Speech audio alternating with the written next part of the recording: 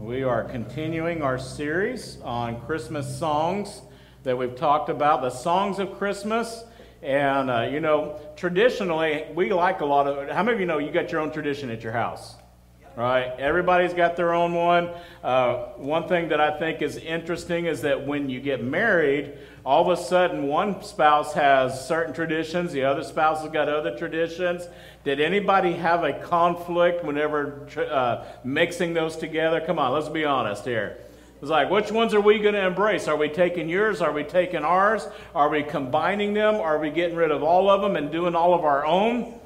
Right? Sometimes you have to do that.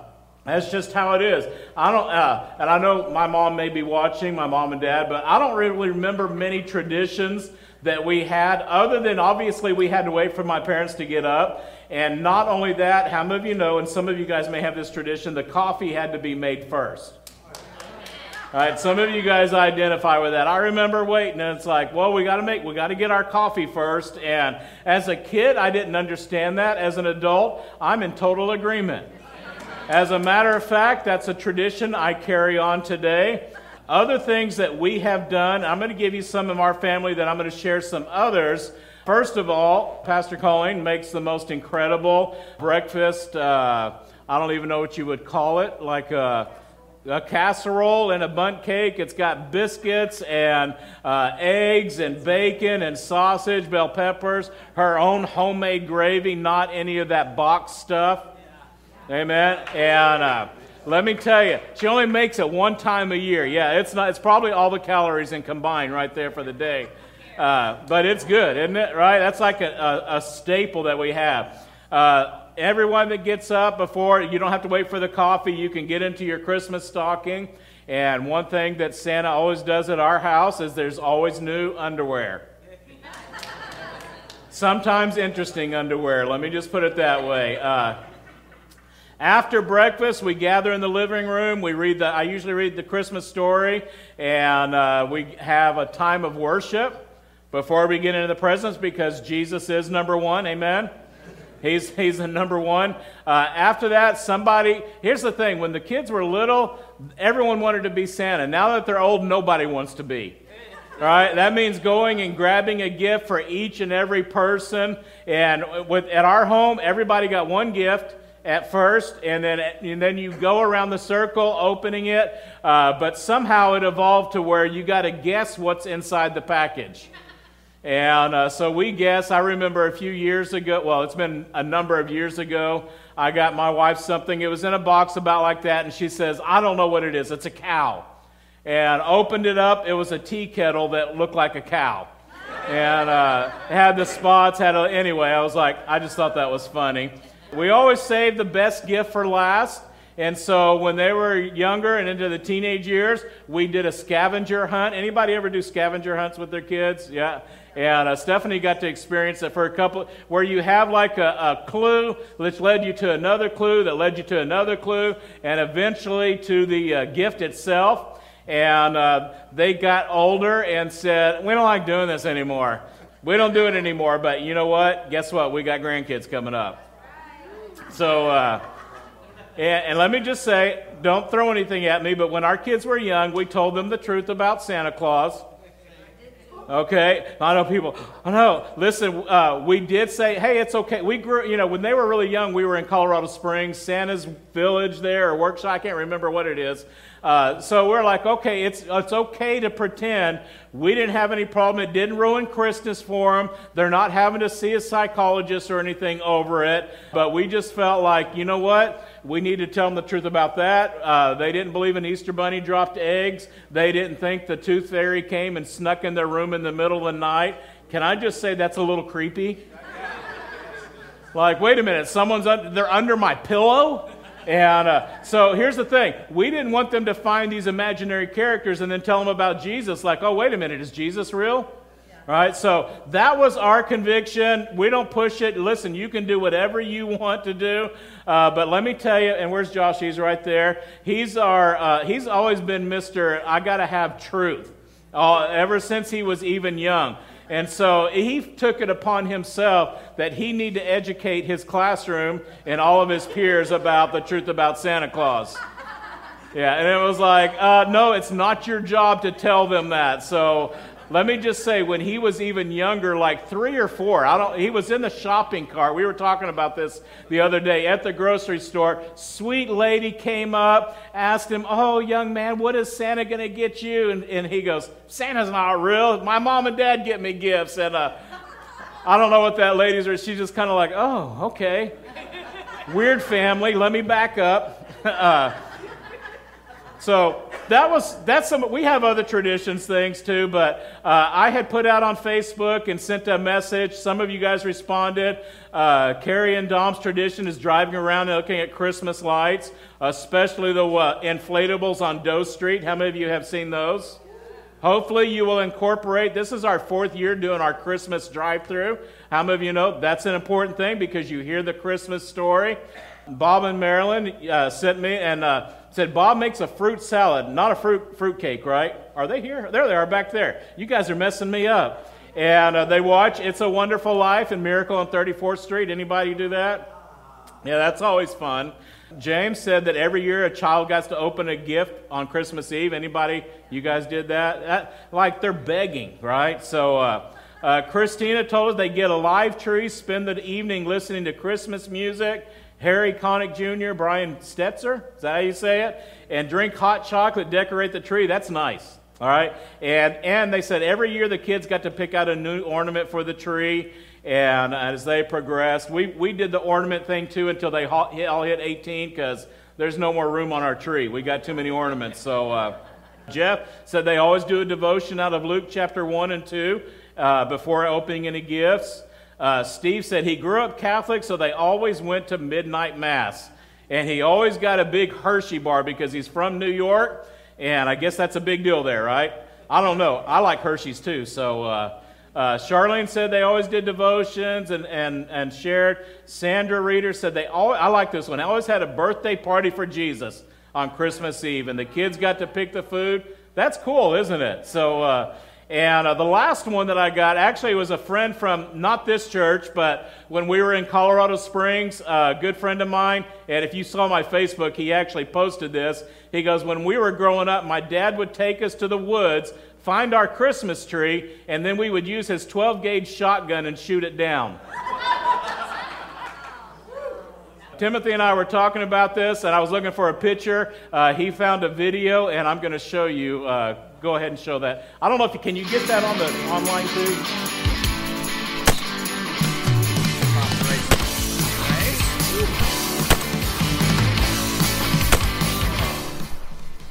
Well, if you'd shoot the center of it, for crying out loud.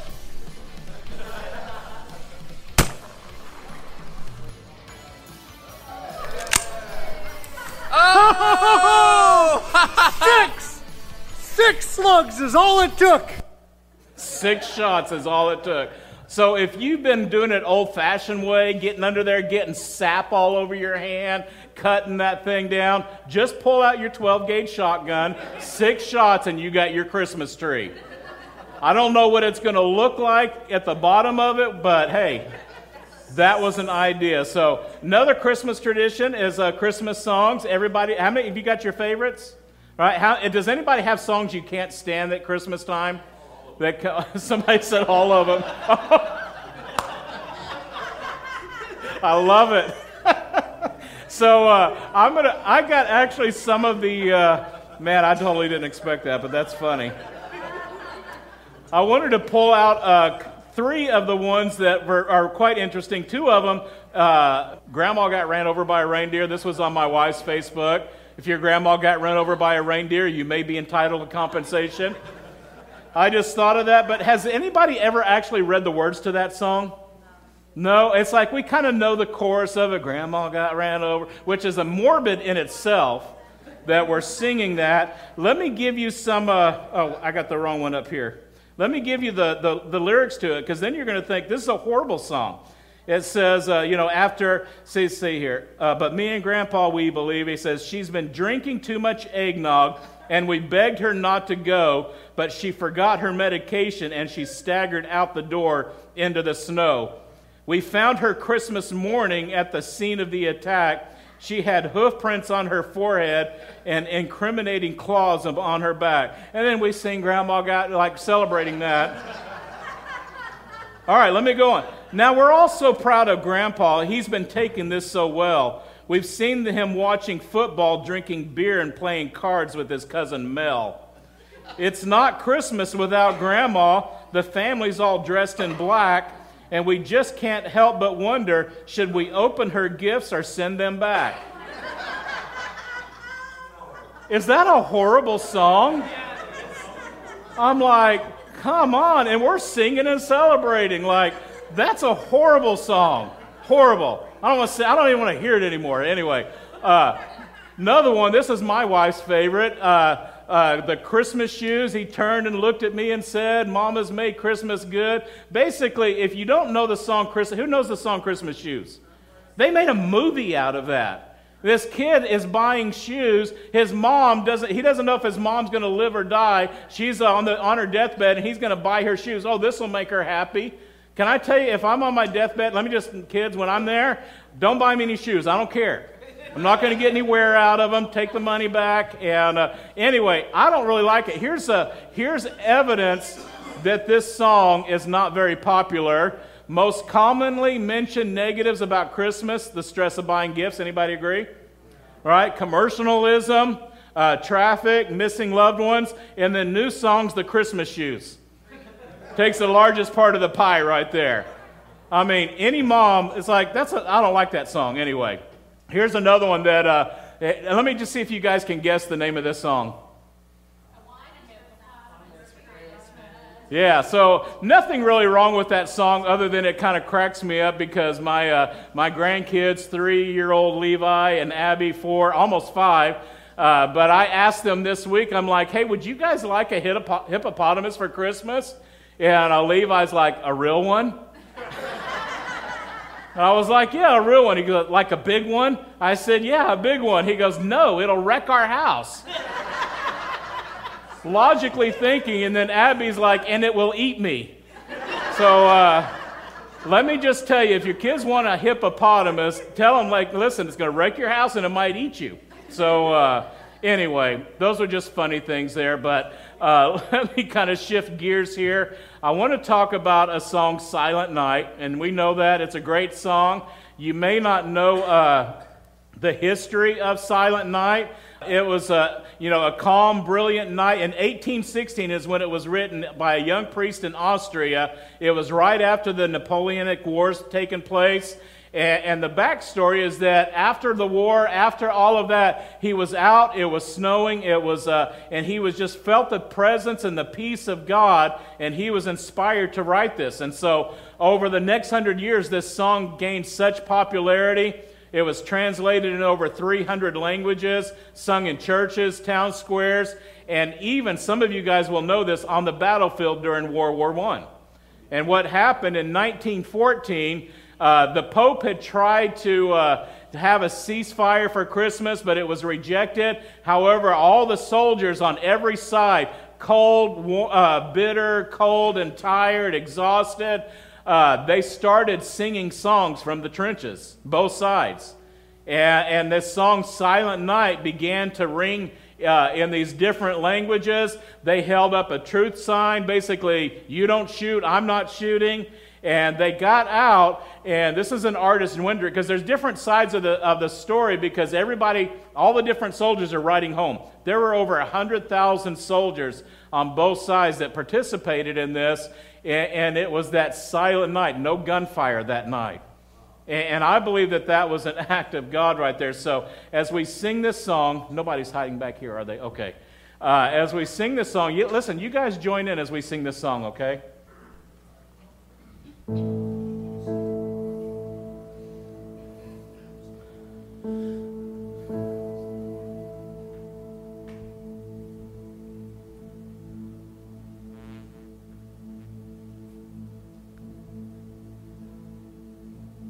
Silent night, holy night, all is calm, all is bright,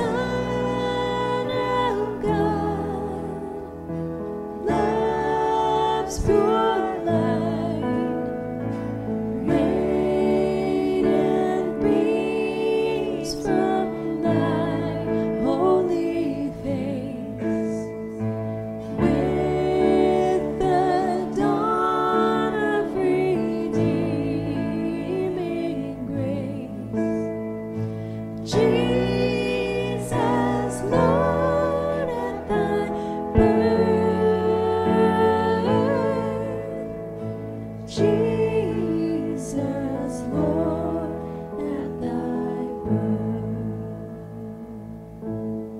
Amen. Amen. Isn't that a good song?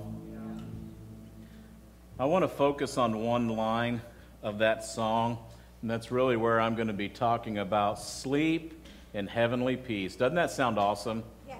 That's some restful sleep right there. It's talking about, obviously, the baby Jesus sleeping, and, I think most of you guys know I've been holding a lot of newborns the last month and a half, and you know what? When a baby, especially when a newborn is sleeping, aren't they peaceful? I mean, they're not worried about anything. They're so calm. I mean, when they're asleep, let me just put it that way. They're so calm. And why wouldn't they be? They don't have any bills. They don't have any work issues. There's no relationship issues going on, no family problems that they're aware of. No existential crisis going on in their life. No feelings of inadequacy. Oh, I'm just not as tall, or I'm not as pretty, I'm not as this. They're not worried about that. How many of you know they're not worried about the economy? And they really don't care who's president or who's running for president. Going back to my message last week, they're not worried about the royal family in England either. Right? They're not worried about any of that. It's like, wouldn't you be able to sleep peacefully if you had no worries? Just give me my bottle and change my diaper and I'm good. Right? Life is good. It's an amazing thing, and I really want to talk about sleep. And it's like, well, is this a Christmas message? I think it's an important message for us. Let me give you some statistics as we get into this. Babies need 12 to 17 hours of sleep a day. That's a lot. Some of you guys as adults need that, right? No, I'm just kidding, right? I heard a couple claps there. Toddlers need 11 to 14 hours. And do you realize 25% of young children have sleep problems or excessive daytime sleepiness? That's 1 out of every 4. 50% of children ages 3 to 6 experience nightmares. All right? That's a lot of kids. Let me just say, parents, grandparents, you got to be careful what you allow your kids to watch on TV. Amen? You may think, oh, well, it's not that big a deal. It's probably a bigger deal than you realize. The American Academy of Sleep Medicine says teenagers, ages 13 to 18, should have 8 to 10 hours every 24 hours. And here's the thing. I believe because of these devices, less and less teenagers are getting more of the sleep they need. Up all night, middle of the night, 57.8% of middle schoolers, 72% of high schoolers get less than the recommended amount of sleep. How many of you know that's going to affect you? That's going to affect you whether you like it or not. And this isn't just kids. As adults, and I know some of you guys will identify with this, 35.2% of Americans get less than 7 hours. You need at least 7 hours. I know 8 is great. Right? But how many of you, especially if you got little kids, 7 would be wonderful, right? And people are not getting that. Almost a little over a third of adults are not getting it. And lack of sleep, it'll lead to high blood pressure. Here's one study said 10 to 30% of adults struggle with chronic insomnia. 40% of older adults struggle with that. And here's the reality. I understand some of that is because of pain in your body. Right? Back pain, neck pain, foot pain, ankle pain, eyeball pain, who knows what it is. But that stuff will keep you up. Drowsy driving is responsible for 6,400 fatal crashes every year. The estimated impact of not getting enough sleep is $411 billion. So, bottom line, people are not getting enough sleep. And we need it, don't we? How many of you know sometimes the most spiritual thing you can do is take a nap? Amen. How many of you love your Sunday afternoon nap if you get one? So here's the thing. Getting enough sleep has got a lot of positive benefits. Let me name a few of them. If you get enough sleep, your immune system is stronger. All right, did you guys realize that? Meaning you're going to get sick less, obviously. It helps you maintain a healthier weight. Obviously, I need to sleep more. Lower your risk for serious heart problems, diabetes, heart disease, reduces stress, improves your mood. Anybody ever meet moody people? And it's because you did. How many? Don't raise your hand if you've been. Well, let me do this. Point to the one. No, I'm just kidding. Helps you think more clearly, helps students do better at school, helps you do better at work, helps you get along with other people again because you're not so moody, helps you make better decisions and avoid injury more often because you're alert. This is just an important thing. I'm not here to try to lecture you on you better go to bed early, better make sure you get your sleep. I'm not trying to sell you any kind of essential oil that will make you sleep better or buy this special pillow. There is a multi-million-dollar business that will try to help you get some sleep. Am I right? Because it's a struggle that so many people have. But I do want to pray that God will help you get sleep in heavenly peace. Amen? Is that up there? There we go. I didn't put that back up there. We need to have that. I believe if we're going to be on top of things in life, we need to get the sleep that God designed these bodies for. Amen? Oftentimes, like I said, I know physical reasons. You don't have to raise your hand. Our first service, is made up of mainly older adults, and there was a lot of hands just because of body pain. Right? And I believe that we need to pray for that. God can heal that so that you can get rest. Amen? But there's a lot of other people that don't get the sleep because they just simply can't turn their mind off. All right? How many of you have been there? Like, my mind's just going. I can't stop thinking about this. Sometimes, whether it's worry, anxiety, fear, sometimes people are up awake about something that happened 2 years ago. And they're thinking about it. And it's like, oh, I wish this would have happened. I wish I could have done that. And we allow all of these things to bounce around in our mind all the time. And we can't go to sleep. Eventually, you fall asleep out of exhaustion. So, in response to that, I want to give you 2 Bible stories today. Real quick, you're probably familiar with both of them. The first one's in Matthew chapter 8. It says, "Then Jesus got into the boat, started to cross the lake with his disciples. Suddenly a fierce storm struck the lake with waves breaking into the boat." But what was Jesus doing? He was sleeping. How many of you know that's some hard sleep?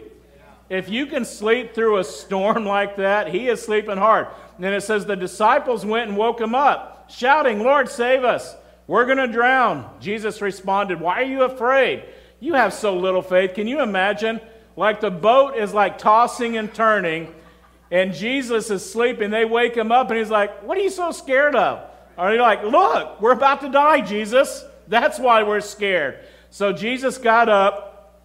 He rebuked the winds and the waves, and suddenly there was a great calm. The disciples were amazed. "Who is this man?" they asked. "Even the winds and the waves obey him." Right? They were shocked. In the middle of this storm, Jesus is sleeping. He is out. I'm thinking, how many of you guys, anybody ever fall asleep on a hammock?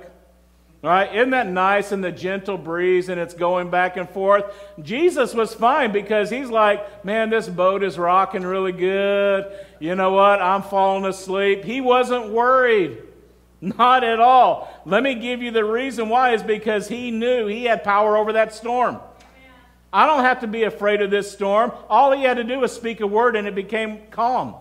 So a couple of takeaways out of this story. Number one, Jesus is not intimidated by your storm. All right? If you're going through something, if you're going through a challenge or a trouble in your life right now, God is not up there like, "Oh no, what am I going to do about your storm?" Well, that was a big one. That is a big one. Oh my gosh, I don't know what we're going to do. You think God's worried about that? No, he's not intimidated. And secondly, he's got the power to still your storm anytime. Right? And I know you're like thinking, well, okay, now's a good time, Lord. Anybody ever feel that? Like, God, now, anytime you're ready, listen, Jesus will calm the storm at the right time. We've got to trust him with that. He can speak to it. Whatever your chaos is going on in your life, we've got to know, hey, listen, Jesus is on my boat. I don't have anything to worry about. If this storm goes on a little bit longer than I like, I'm still okay because Jesus is still on board. Amen? And anytime he wants to speak, he's going to bring calm. Amen? Another great story out of Acts chapter 12. And they're talking about Peter. It says, about that time, King Herod Agrippa began to persecute believers in the church. He had the apostle James, John's brother, killed with a sword. And when Herod saw how much this pleased the Jewish people, he also arrested Peter. And this took place during the Passover celebration. And look what it says. Then he imprisoned him placed him under the guard of 4 squads of 4 soldiers each, which is, somebody quick with the math, how many soldiers is that? 16 soldiers to guard one person. Anybody think that's a little over the top there? Why would he have gotten 16 soldiers to do this, other than the fact that Herod had imprisoned people before and they have gotten out? Specifically, Peter. He's been there before. Other believers have been in prison before and miraculously made it out. So he's like making double time. I'm putting 16 soldiers. I'm going to chain you up. I'm going to make this an impossible situation for you to get out of. And here he is. He's in there. And it says, Herod intended to bring Peter out for public trial after the Passover. But Peter was in prison, and look what happened. What happened to him while he was in there? The church prayed very earnestly for him. Now, I want to stop at this point of the story and talk about something. Because the church back then, they didn't storm the gates and demand Peter be released. They didn't sign petitions and go online on Facebook and talk about the injustice. What did they do? They prayed for his safety and for his freedom. Listen, Peter had prayer support from around the church. They were all praying for him. Do you realize that's what we're supposed to do as a church? Right? We are supposed to pray for one another. That's one of the things that we do on Thursday night here, is that we have church-wide prayer. And so, listen, if you have prayer needs, we ask that you send them in. We don't just like, okay, yeah, we'll pray for you. No, Pastor Colleen has got a list of things that we have prayed for on a regular basis, and we lift that to the Lord. All the better is if you can make it on Thursday and join us, right? But we are praying and believing God for miracles in your life. Amen? For impossible situations to become possible. So we need to realize, and listen, you don't just have to wait till Thursday. We have a prayer chain set up through our simple church. Not everybody gets it. If you want to be on it, you can let us know. We can add you. But when people call in with a prayer need, we put it out on the prayer list and people pray. Right? It's not a gossip line. I know some people are like, oh no, it's the gossip line. No, we put it out as a prayer request. People actually pray. That's what we're supposed to do. Amen? And let me tell you, as I'm talking about this and thinking about it, there have been people, we've been pastoring a lot of years. There's a lot of people that have this idea, oh, I don't want to bother anybody with my problems. These are my problems, so I'll just deal with it on my own. I don't want to have to mess with anybody else. And like, really, to pray for you is not a problem. How many of you realize that? It is not a burden. I believe that there's probably people here today, you've got problems and struggles that you're going through, but nobody else knows it. Right? I don't know if you guys know this. I don't have a crystal ball. Pastor Colleen doesn't. I can't read anybody's mind. If you have a problem, and let me just say this as well. We don't read everybody's Facebook page. So maybe, I put it on Facebook, but they didn't see it. We don't see all of that stuff. So you actually got to tell somebody. Amen? You got to let people know. Here's one thing that we have realized, that there are some people, when they go through problems and struggles, they don't even come to church because they're like, oh man, I got too much going on. I'll come back when everything gets better. Right? You guys know what I'm talking about. That makes no sense, does it? To stay away from the very place and the people that you need to be around. Amen? So don't isolate. Don't try and handle things. When you have a need, friend, I want to encourage you, ask for prayer. You're not putting anybody out by asking somebody to pray for you. That's what we're called to do. We're going to have prayer teams up here later, and guess what? If you got a need, come up and get prayer. Amen? Don't just sit back, you know what, I'll just kind of write it out. You can write it out. Can you imagine the disciples like, oh man, we're in the boat, we're going to die. Well, don't wake Jesus up. We don't want to bother him. We don't want to bother him. No, I'm like, hey, Jesus, I need you. And yes, they got called you of little faith, but you know what? The storm ended, right? Sometimes you may not have the faith in your own ability because the situation has just kind of worn you out. But listen, you call some other people of faith around you that will help build up your faith. Amen? And they'll see you through it. So I could go on about that, but I'm going to move on. Verse 6. The night before Peter was to be placed on trial, think about this. This is the night. He's going on trial tomorrow. He's most likely going to face the death sentence tomorrow. Look what it says. He was what? He was asleep. How could you sleep at that moment like that? Like knowing that you're going on trial. They just killed James. Now he arrested you. This is going to be your fate. And he was asleep. Not only that, in a very uncomfortable, he didn't have a good mattress here. He was fastened with 2 chains between 2 soldiers, others standing guard at the prison gate. He knew what was going to happen. He wasn't sitting there thinking about, okay, how can I get out of this? Let's see how tight they put these chains on. Can I slip my hand out? Can I get an escape plan? How can I talk myself out of that? He wasn't wrecked with worry of fear, the fact that tomorrow may be my last day on earth. He was able to sleep in the midst of that. And can I say, this is before Ambient came around? All right, this is before all of that. Peter slept knowing that this could possibly be it. But he was able to sleep in the midst of adversity because he knew the history of God. He knew who God was and what he's done. So to sleep in peace, we've got to remember who God is. Remember who the God is that you serve. Peter knew that what God had done before, he knew that he could do it again. Right? God got Peter out of prison before. He's like, oh, you know what? If God wants to, he can open up these chains. He can make them drop from my hand, and I can walk right out of there. Peter knew that God was still in control. And that God was greater than any human problem. I mean, here's the reality. There was no natural solution to his problem. I'm in here. I'm in chains. I'm facing the trial tomorrow. And so, since he knew there was nothing he could do in the physical realm, he rested in the peace of God. He just sat back and rested in. And I want to encourage you, when you feel trapped and there's no way out, you need to accept the peace of God. God, you've given peace. I can be at peace. There's nothing I can do about it. So, God, I'm trusting you. I'm putting my trust 100% in you. Your problem is not new to God. Like I said, God's been there, done that too many times. He can handle it. Another thing about peace is this. Peace is knowing as having knowledge. Peace is the result of having knowledge about who God is. What do I mean by that? You know what God can do. I mean, let me put it in this thing. I've gone to the same person to get my hair cut since we moved here 5 years ago. I don't go, if I go into Supercuts, did anybody ever go in there with a little nervousness like, oh no, what's my hair going to look like after, right? I see a few hands. Because you don't know. It may come out with a good haircut. You may come out like, you know what, just shave it all off because that's horrible.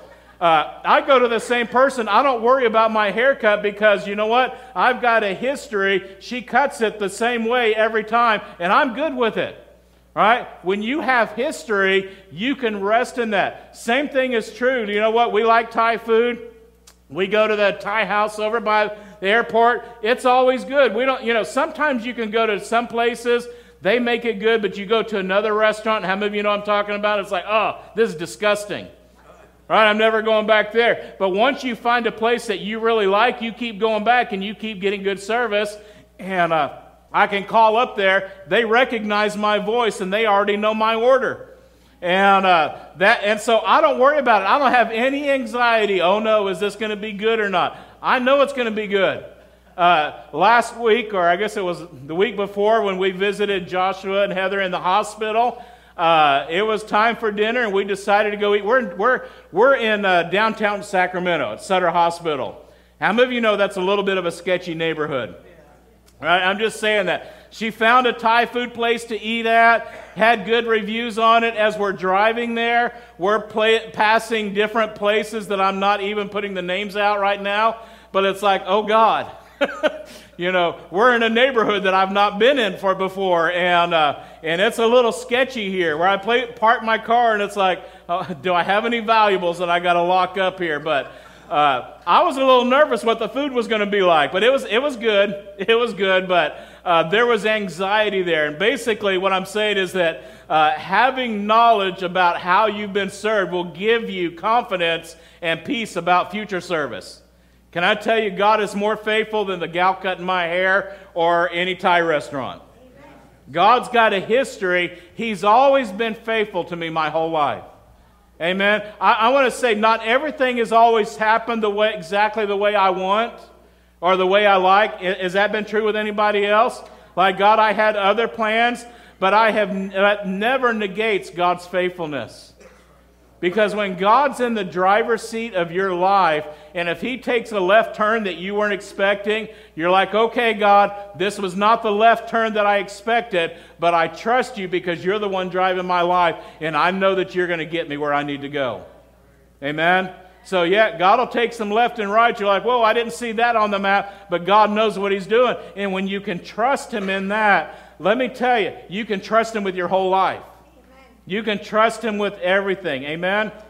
I mean, we had our Bible study at the men's house on Wednesday. We started talking about having the kind of faith that Shadrach, Meshach, and Abednego had before they went into the fiery furnace. And the kings tell them, listen, if you guys don't bow, I'm going to throw you into this furnace and you're going to die. Well, they knew they had a history already with God. And they weren't afraid of facing death. And I think I got the verses here. Shadrach, Meshach, and Abednego, they replied, "O Nebuchadnezzar, we don't need to defend ourselves before you. If we're thrown into the blazing furnace, the God whom we serve," I love their statement of faith, "is able to save us. He will rescue us from your power, your majesty." But I love this. Even if He doesn't, even if He takes a left turn in my life where I'm not expecting it, it doesn't matter because He's the one in charge. We're never going to serve your God. Amen. We're never going to go back because God has always been faithful. Amen. That's the same. Listen, whatever you're facing, you may have taken a left or right that you weren't expecting, but you know what? God is still faithful. God is still on your side. God is still going to be with you, even though you walk through the valley of the shadow of death. Guess what? I don't have to fear any evil.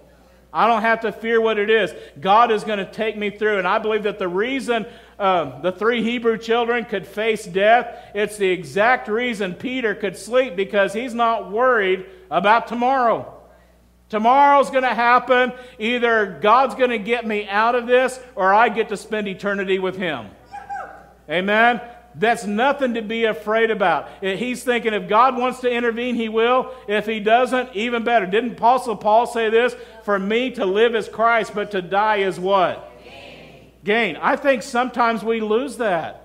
Sometimes even as Christians, we want to hang on to life. And I think that we need to live the life that God's called us, but this life is temporary. And so don't be afraid that, hey, listen, when God calls me home, I'm okay with that. All right? I'm going to miss other people, you know what? But if you know the Lord, we'll see each other again. Amen? That knowledge can bring you peace. So I want to share with you real quick 2 strategies to help you. And remember, we're talking about sleep. So these are things that we've incorporated in our life. But number 1 is to pray. Right? When you can't sleep, pray. How many of you know prayer is a good thing? Right? 2 different things to pray about. First of all, because here's my thought. If the enemy, the Satan, is trying to wake me up from my sleep, and I've got worry and fear and anxiety and all of that stuff going on in my life, anybody ever have that happen? My hand's up. All right? You're like, oh, all this stuff. I got a doctor's appointment tomorrow. I got a bill due tomorrow. I've got all of this stuff going on. And so you're up thinking about it. How about flipping the script on the enemy and say, I'm going to pray about it? Here's what Paul says in Philippians. He says, don't worry about what? Anything. Does that include everything? Yeah. Don't worry about anything. Pray about what? Everything. Right? Tell God what you need and thank Him. That's a 2-way thing. Don't just tell God what you need and go to sleep. No, you tell God what you need and begin to thank Him for all the things that He has done. And then look what it says in verse 7. Then you will experience God's peace, which exceeds anything we can understand. We can't even describe that kind of peace, can we? And it says His peace will guard 2 areas of our life, our hearts and our mind. How many of you know when you're worried and that stuff's going on, I need my mind guarded? I need my mind protected. Well, you may like, oh, well, let me just think positive thoughts. Let me just think positive thoughts. That ain't going to do it, is it? Anybody ever tried that and it's like, oh, that failed. That didn't work, right? You begin to tell God what your need is, begin to thank Him, and then God supernaturally puts His peace on you. Amen? So that's if the enemy. How about prayer if God wakes you up? Does God ever wake anybody else up? How many of you know one of two reasons He wakes you up? Number one, He wants to speak something to you. He's got something He wants to give you. Secondly, He may want you to intercede and pray for somebody else. Right? So if God's waking me up, okay, I'm going to pray. There's times I've been woken up, my wife more often. God has a harder time waking me up. He's got to shake me harder, but God's moving, and it's like, okay, I'm thinking about this person. If a name doesn't come up in particular, how many of you know sometimes we just pray for people that we know that have needs? And that's a powerful thing. So pray, begin to pray. Other thing that we can do is to, when you can't sleep, read or quote Scripture. This is important. Let me tell you, God's Word has the ability to bring peace to your soul. Amen? Now, don't get into Leviticus and think you're going to find peace. I'm just telling you, there's scriptures that will bring peace to you, and there's some that will leave you scratching your head like, oh no, don't pick up sticks on the Sabbath, right? So let me give you some of them. And listen, I've got them right here. If you want a list of these scriptures, just let me know. Text me, email, whatever. I can send them to you. But these are great scriptures. If you can write them on little cards, and like if you can't sleep, start quoting the Word. Eventually, guess what? If you don't sleep very much, though, you won't have to read them. You'll memorize them. And when you get God's Word on the inside, let me tell you, the enemy's going to have a harder time messing with you. So I'm just going to read a few of these, and let me just read them. Psalms 4:8. In peace I will lie down and sleep, for you alone, O Lord, will keep me safe. Learn to quote that. Psalms 5:12. For you bless the godly, O Lord. You surround them with your shield of love. Isn't that a good verse? Psalms 1:16. I love the Lord because He hears my voice and my prayers for mercy, because He bends down to listen. I will pray as long as I have breath. Psalms 9:10. Those who know your name trust in you. For you, O Lord, do not abandon those who search for you. Psalms 29:11. The Lord gives His people strength. The Lord blesses them with what? Peace. With peace. Psalms 27:3. Though a mighty army surrounds me, my heart will not be afraid. Even if I'm attacked, I will remain confident. And I just wanted to put verse 4 on it. The one thing I ask of the Lord, the thing I seek the most, is to live in the house of the Lord all the days of my life, delighting in the Lord's perfection and meditating in His temple. And then one more here. The Lord keeps you from all harm, watches over your life. The Lord keeps watch over you as you come and go, both now and forever.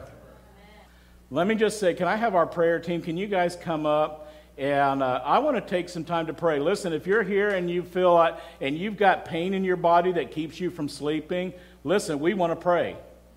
We want to pray that God will bring healing. Amen? And or if you just got all of these things that you got problems going on and you need somebody to pray, listen, if you're struggling with sleep, I want to encourage you. Don't just go out the door and say, well, I'll just deal with it myself. I want to encourage you to have somebody pray for you. Amen? Amen? So as Pastor Timothy is singing this song, he did this song last week, and I've been thinking about it all week. It's called Do It Again. And it's a reminder that, you know what? God's done it before. He can do it again. Amen? So as we're here, if people are coming up for prayer, can you guys just kind of stretch your hand out and pray for them as well? If you want to, so we're just going to do that. As he leads in this song, I just want to encourage you to come up for prayer. Amen?